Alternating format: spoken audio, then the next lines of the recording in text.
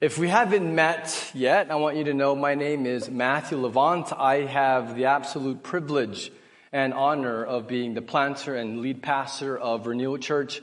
It has been such an incredible journey these last few months. And so to be here with you today in North Belton Middle School, pardon, but it's a little bit surreal.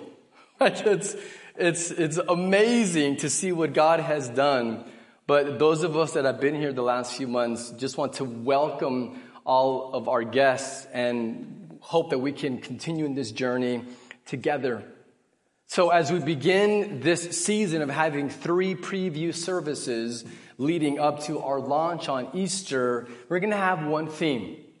And the theme is, it's time for renewal. 2 years ago, so almost exactly 2 years ago, the Spirit of God placed a spark inside of my soul. This spark was a burning desire to plant a new church here in Bell County among a people that have oftentimes in Central Texas the appearance of godliness, but denying its power. I was living in Abu Dhabi in the Middle East and on the mission field there with my family, and God called us to move here for this purpose. And He's given us this vision to start a church where we will see a spreading of God's renewal to Bell County and to the world. You see, our goal has never been, and even today on this first service, our goal has never been to build something that human hands can build. The goal has always been and will be to see the miraculous.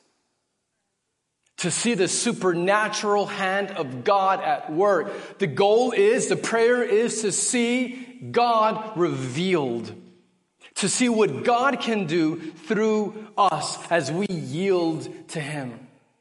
The vision has been to see captives set free from their addictions. To see marriages restored and made whole. To see those that are far from God to be brought near, enjoying His presence, fulfilling their purpose.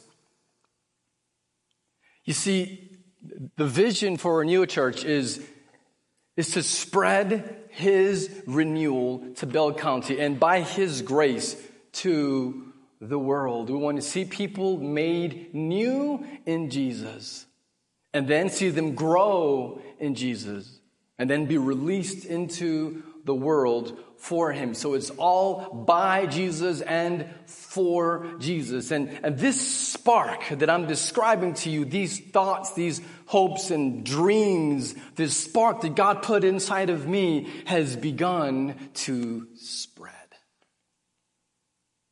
And now we have a launch team, and today we get to meet several new people, and I look forward to meeting you, so don't run off too quickly. I want to shake your hand and get to know you. I want to share life with you. I want to see this small spark to begin to grow, to become a large, raging wildfire that goes across Bell County, where you have more and more people that become consumed and are white-hot worshipers of the King. This is the prayer, and this is why we're gathering. It's not about just us here in this room. It is about spreading the renewal of God and seeing more people made new and experience the presence of God living out their purpose, which is joy-filled. It's time for renewal. So it's time for Renewal Church to be born, to come into existence. But maybe, just maybe, you're sitting here today and you know in your soul, you feel God speaking to you, you feel that stirring, and you know that God is speaking to you, and you sense that it's time for you to experience renewal. You personally, in your life, possibly in your marriage, maybe with your children, in many different areas of your life, it's quite possible, and I believe because God is in control, that you're here this morning because in your own life, you need God's renewal. And let me tell you on the authority of His Word, not my authority, that He is here to offer you His renewal that you can experience and taste personally. So it's time for renewal for you. Now, those of you that don't know me yet, that have just for the first time here met me, it won't take you long to realize what others already know about me. I'm not shy, and I don't mince words. And people have accused me of being very straightforward and direct. And so any amens on that? Those that know me, they're like, oh man, we always know what you're thinking and why you're thinking it. So I don't like false advertisement. I'll just say it that way. I like clarity and being direct and transparent, and that is some of the values that we want as a faith family, is the sense of transparency and of just being real. Like, can we just come in here and take off our mask that we have to wear all the time so that people will accept us? And isn't it just exhausting? It's just take them off and say, this is who I am. Yeah, I'm broken, but so are you. And we can be broken together and follow Jesus together. Be made new together. See Him work in our lives for His glory together. And so as this new church is just now being planted, as we move towards launch, you need to know that we want no false advertisement. Like I was reading this week of the company Dannon, that makes yogurt, how they had this product called Activia. So this is a few years ago. They had a major lawsuit and had to pay $35 million in damages because they use words like scientifically and clinically proven to be healthy. Really? It's not. It's just sugary yogurt. And so, of course, that was false advertisement and that to pay a huge fine. Or another example of this, does anyone here remember the Skechers shoe shape-ups? You remember those? Did anyone buy those? Don't raise your hand, I'm sorry. Nice. So those wobbly platform, funky looking shoes where all of these promises on, if you wear this odd, ridiculous looking shoe, it's going to tone your abs and glutes, as you walk. Really? There's no scientific evidence of this, and after a lawsuit, it was proven that indeed, there is no evidence that shape-ups shape you up. And so they had to pay $40 million in damages for false advertisement. And so here this morning, I want you to know very clearly that there is no false advertisement with Renewal Church. Do you long for the renewal that only God can bring to your life? Here's the truth. You can't do it yourself. You can't renew yourself. You can't heal yourself. You can't free yourself from your bondage. You can't make yourself new. You can't change your heart. So you can't will yourself to renewal any more than a fish can will himself to live on dry land. You can't. It's not possible. You can try self-help. Try the Oprah Winfrey route if you want. Try it. It won't get you very far. Because what we need is something that is beyond us, outside of us, and that's miraculous, that only the hand and the power of God can accomplish. So what I'm offering you today is nothing that you can accomplish on your own. It is something that has to be received only by trusting in Jesus, by looking to Him and depending on Him and yielding to Him. Because that's to ourselves, it is impossible. And so this morning's theme is that renewal is overcoming the impossible. And this is what God does. He overcomes the impossible in our lives. And I pray that this morning that God will reveal himself to you, that the heavens would be opened and that you would have a fresh vision of Jesus and his glory and who you really are and his purposes for your life. And I want to do that through the Old Testament book of Zechariah. So if you want to turn there and find it, it's in the Old Testament. Zechariah. Let me give you some brief historical context so that this isn't too foreign to all of us. So the descendants of Abraham, beginning in Genesis, became the Israelites, the family of Israel. And they were enslaved in Egypt, and they were miraculously delivered and freed from slavery by Moses. And then they became God's holy people, and they received his word at Mount Sinai. Now, when Moses died, his successor,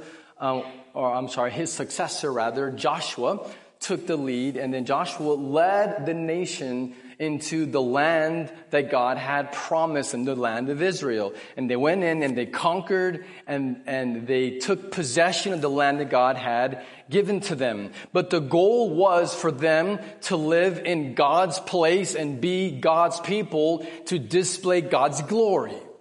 This was the purpose. So as they lived in God's presence, obeying him and enjoying him and worshiping him, that in so doing, their lives would look different from the other nations, and they would then display God's glory to the world. But sadly, God's people did not obey. They did not worship him. They did not enjoy his presence. Instead, they enjoyed their idols more. They disobeyed God. They rebelled against God and broke his word. And even though God was loving and faithful and patient for centuries, they continued to pursue hope and purpose and joy in their idols. And God eventually, in 721 BC, sent judgment in the form of the Assyrian Empire. And the entire northern kingdom of Israel was destroyed, leveled, and survivors were then taken into captivity into modern-day Iraq. Now, the southern kingdom of Judah obeyed better than the northern kingdom, but not by much. And in 586 BC, God sent judgment to his people, this time in the form of the Babylonian Empire, which had risen to power and had defeated the Assyrian Empire. And so they went to Jerusalem and completely demolished the city wall, burned the whole city down. The temple of God that Solomon had built in all of its splendor, they totally demolished it and left the temple in just rubble. And survivors were taken into exile again to modern-day Iraq to live in Babylon. This was a dark time, very sad. This is failure and disappointment. This is God's people wondering, where is God? Had God forgotten us? But of course, God had not forgotten. They had been disobedient, and this is just the consequences of it. And yet, God still was faithful. Because in 539 BC, a new kingdom came into power. The Persians defeated the Babylonians, and now Persia was the world power. And the first king, King Cyrus in 538 BC, allowed the Jews living in modern-day Iraq in exile, he allowed them to return back to their homeland, where they could then rebuild the city wall under Nehemiah's leadership. And they could rebuild the city and rebuild the temple, which is what Haggai and Zechariah were preaching about, on the importance of rebuilding the temple, which is the symbol. This is where God's presence dwelled with his people. And so this remnant of exiles returned back to the promised land. And then in 520, so a generation later, when they're already back in their own homeland, still they're a province of Persia, but they're in their homeland. In 520 BC, the prophet Zechariah comes on the scene and he begins to preach. And if you read the book of Zechariah, his message is renewal. It's all about renewal. After the horrors of the exile, God was renewing his commitment to restore his people. Restore them to what? Well, back to their home, restoring them back to their purpose, and restoring them back to God himself. So let's read Zechariah chapter 1, verse 4. Do not be like your fathers to whom the former prophets cried out. Thus says the Lord of hosts. Hear this. Return from your evil ways and from your evil deeds. But they did not hear or pay attention to me, declares the Lord. So he is telling them, hey, you're back in the land now. Don't be like your parents who rebelled. He's saying, come back to me. Be restored to a relationship with me, to enjoy me, and then to, out of the overflow of that, to obey. So this is all about restoring, and then there's a call to restore the temple. So jump to chapter 8, verse 9, and we'll see where God talks about the need to restore the temple as well. Thus says the Lord of hosts, let your hands be strong. You in these days have been hearing these words from the mouth of the prophets who were present on the day that the foundation of the house of the Lord of hosts was laid, that the temple might be built. So 18 years earlier, when they had first returned from Persia, they had already laid the foundation of the temple. But that's as far as they got. They didn't actually build the temple. They just laid the foundation. So God is saying, now it's time to go and finish the job and finish rebuilding, restoring the temple. Now, I know if we're really honest, this is hard for us because we live in 21st century Central Texas. We don't live 2,500 years ago in Israel. Like, we don't live in ancient Israel. So trying to understand this could be kind of challenging. But let me try to give you a mental picture of what they had been through. They had lost their homes. There were families where I'm sure part of the family was killed that didn't survive the onslaught. Families were divided. And then now, a generation later, you have people that were born in captivity that have never even been to Israel before. So you have young people or people that were too young to remember that are now coming back. And they are now back home from exile. But they were dirt poor. And they get to the homeland, but it's a dump. There's no houses. There's no IKEA. There's no H-E-B. Then they go build their houses. They have to go plant their crops. They have to go establish their lives and start all over again. Clear the rubble from decades earlier.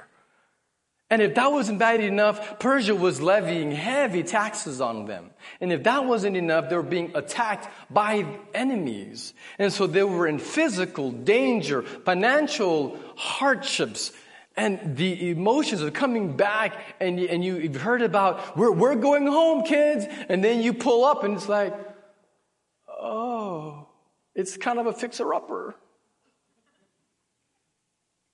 It was a hard time. And people were just trying to survive. When living under fear and under oppression, sometimes the best you can just think about is, how am I going to just get through today? Making the best of just miserable circumstances. And then here's this prophet in the middle of all this gloom, and he says, God is saying that God has a plan to renew us and to bring us hope and joy and peace and prosperity. And you can imagine what they thought. They were probably like, really? Hey, Zach, have you looked around? Have you seen our circumstances? There's no way. I can barely get through today. There's no way that I'm going to be able to rebuild a house and the fields and the temple and the walls and the whole city and my life. Like, it's just impossible. It's just too much. Can you relate? Ever been discouraged? Ever been disappointed? Ever faced a situation that you're looking at all your circumstances and you're just thinking to yourself, there's just no way. I don't see how this marriage is ever going to be restored. I don't see how I'm ever going to get out of debt. I don't see how I'm going to ever get a different job. I don't see how I'm going to raise these kids. Can you relate? I don't know how God's going to restore this broken relationship. Whatever it is that you're going through. I'm sure that there either is now or has been or someday will be a situation that seems to be impossible. And if you can relate to that, then you can begin to have a glimpse of what the ancient Israelites felt like. And God's message is that His renewal is overcoming the impossible. See, we worship the God who specializes in accomplishing the impossible. You hear me? We serve the God of miracles. We serve the God who resurrected Jesus from the dead and every day is resurrecting the spiritually dead around us. We serve a God of hope and a God who offers renewal in the face of impossible. He accomplished it. I have faith that we will see 1,000 impossibilities bow before our King Jesus. That He plans to use this church for the praise of His name, to see the renewal which can seem impossible, to see the impossible accomplished. But if you want to experience it in your life, if you truly want to experience this in your life, what it requires is a few truths from Zechariah that you need to know and believe. Number one, you need to know and believe that God's purpose is better.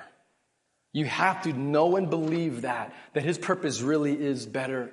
From the moment that original father and mother, Adam and Eve in the garden, disobeyed God and plunged our world into despair and darkness and decay, God has been working out His plan of renewal to make people new and to make them free from the curse of sin and death. Let me read to you from Zechariah chapter 8, verses 3 through 6.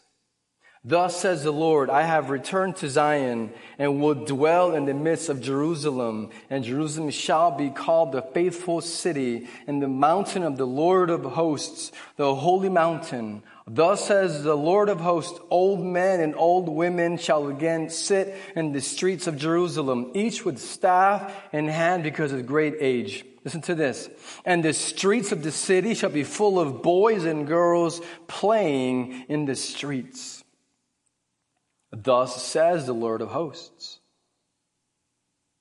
If it is marvelous in the sight of the remnant of this people in those days, should it also be marvelous in my sight, declares the Lord of hosts. He's saying, I have a marvelous plan of restoration, of making things new, where you're going to hear the joy of children running in safety and in security with full bellies, loved, running and laughing and playing in the street. This is a picture of God's renewal. And then if you go to chapter 9, he describes how he's going to accomplish it. How is he going to accomplish this purpose? Chapter 9, verse 9. Rejoice greatly, O daughter of Zion. Shout aloud, O daughter of Zion. Behold, your king is coming to you. Righteous and having salvation is he, humble and mounted on a donkey, on a colt, the foal of a donkey.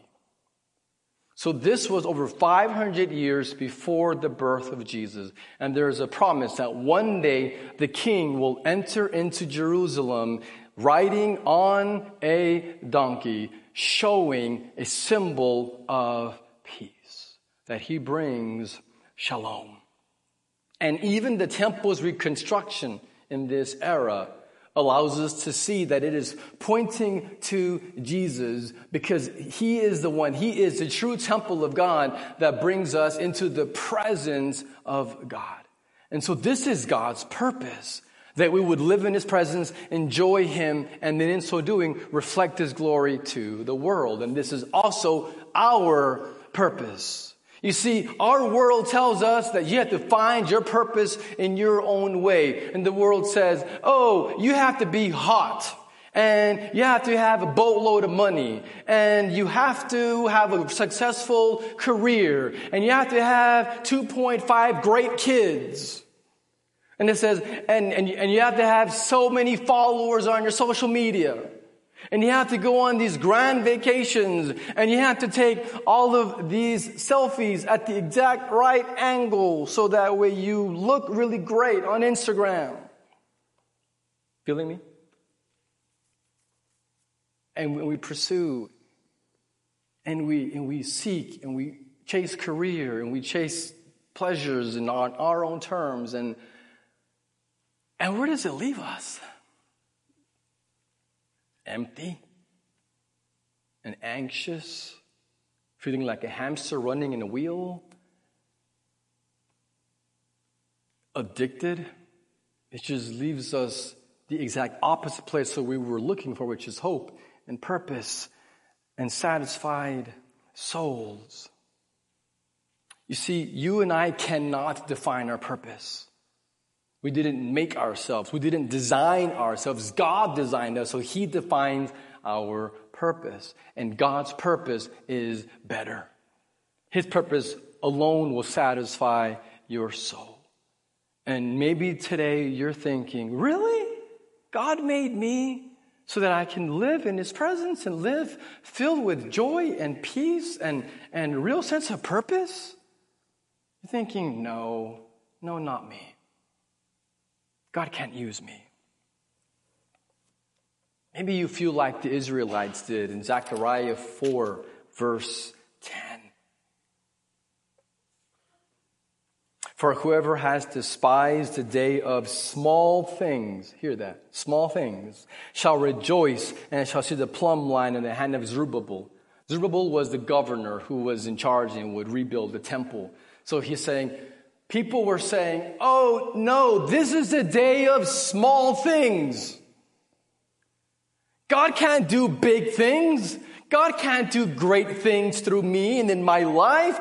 My life is made up of just small things and not all that significant. And maybe you feel that way. But let me tell you, those are lies from the enemy. These are not the days of small things. God has great things planned for your life. He has great things planned for Renewal Church. It's not the day of small things, but the day of great things, because his purpose for us is better as he accomplishes the impossible in our lives. So we must know and believe, one, that God's purpose is better. Number two, know and believe that God's love is unchanging. We have to know and believe. If you want to see God do something remarkable in your life, you have to know and believe that God's love is unchanging. You know, the word love is really confusing to us today. Have you ever noticed this? We say things like, oh, I love football and I love my kids, as though those are analogous, right? Like they're equal. Or we can say, oh, I love chocolate cake and I love my husband. So you think, well, yeah, that's about right. Or you might say, oh, I don't know, I love these pair of socks. Or other trivial small things. And we use the word love in sometimes very casual ways. And then we have a hard time when we talk about God's love. But Zechariah 10:6, still saying again here in Zechariah 10:6, describes God's love. It says, I will strengthen the house of Judah, and I will save the house of Joseph. I will bring them back because I have compassion on them. He said, I will restore them. I will renew them. Why? Because I have compassion, because He loves them. And they shall be as though I had not rejected them, for I am the Lord their God. I will answer them. So He's saying, I have compassion, and I'm going to restore. And then you go to chapter 12, verse 10, powerful prophecy. And I will pour out on the house of David, the inhabitants of Jerusalem, a spirit of grace and pleas for mercy, so that when they look on me, on Him whom they have pierced. You hear that? 500 years before Jesus is born, it says that He's going to pour out His Spirit and pour out grace because of Him who is pierced. They shall mourn for him as one mourns for an only child, and weep bitterly over him as one who weeps over a firstborn. And so, yes, there was definitely weeping with Him who was pierced, pointing to Jesus, but it is His work on the cross that gives us salvation and victory and renewal. And in chapter 13, verse 1, on that day, so this future promise, on that day there shall be a fountain open for the house of David and the inhabitants of Jerusalem to cleanse them from sin and uncleanness. You know what this is pointing to, right?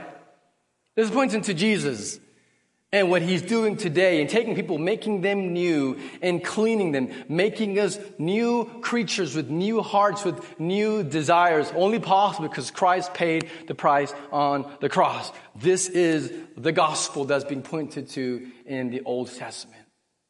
And I think the reason why we have oftentimes a hard time with this word love is because we don't connect love of God with this gospel.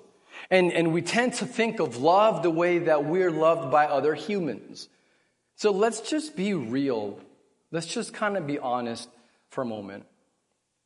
When you talk about human love, it tends to be performance-based. We tend to want other people to earn our affections. And if you don't do what I want you to do and how I want you to do it, then I'm not going to respond with loving you back. And because of our sin, we all do this. We all tend to approach love with this performance, earning it mentality. And then what makes it even harder and just more painful is that oftentimes the people in our lives that promise to love us, the people who promise to take care of us and to be loyal to us, are the very same people who betray us. And who hurt us, who abuse us, who don't love us, and who leave us wounded. And if we sat over coffee individually, I'm sure we could share stories how all of us have experienced this pain on one level or another. And then what happens is we hear about God's love, and we think to ourselves, I have to earn it. Or we think to ourselves, when is He going to let me down? Because everyone eventually lets me down. The difference is that we cannot approach the love of God the way that we approach love from other humans, because we're corrupted by sin. All of us are. But God is not. He is good and holy and pure and loves perfectly with a holy love. And so God's love is unchanging. Hear me, God can't change. It's not that God won't. It's that God, because of His nature, He cannot change. Just think for a second. If you change, that means that you just got better in some way, right? Like if you improve, like if you change your appearance, then it got better, supposedly, right? So it's improving. Or it can go the other way. Like you can change and get worse. So whether you're improving or getting worse, either way, when you're changing, there's an improvement or a deterioration. And yet with God, if he could improve, then he would not be infinitely glorious. If he could get worse in any way, then he again would not be infinitely glorious. So because God is unchanging, he cannot get worse, he cannot get better. He is already infinitely perfect and holy and glorious. And so God is unchanging. He cannot change. His love for you cannot change. His plan for you cannot change. What he says about you cannot change. He cannot forsake you or abandon you. He can't do what humans do and abuse and abandon each other. He can't, he won't. You can rely on him. You can trust him because his love is unchanging. And when we understand this, you know what it gives us? Confidence.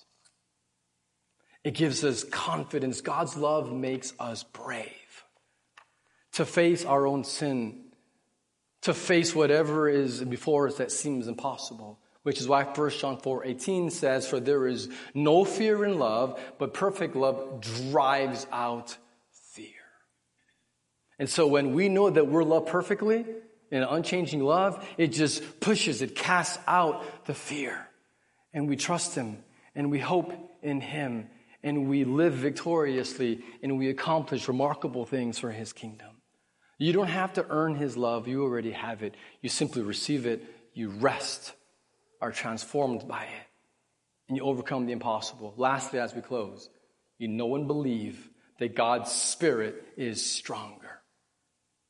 You have to believe that God's purpose is better, that his love is unchanging, and that his Spirit is stronger. Zechariah 4, verses 6 and 7.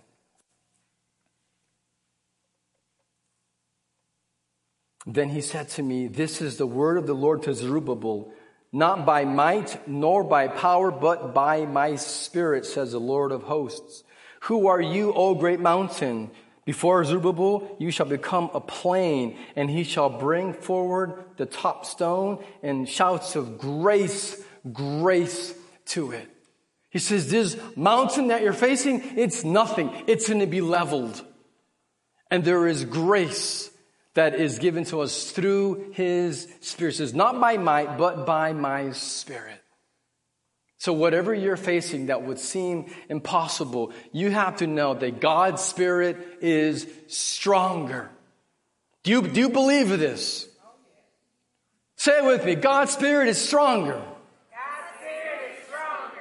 We have to keep saying this and believing it and preaching it to ourselves and speaking it over ourselves that his Spirit is stronger. This is a living relationship where we're walking with Jesus, walking with his Spirit, and he leads us and he changes us. He reveals more of our sin to us so that we can repent, and then he heals us.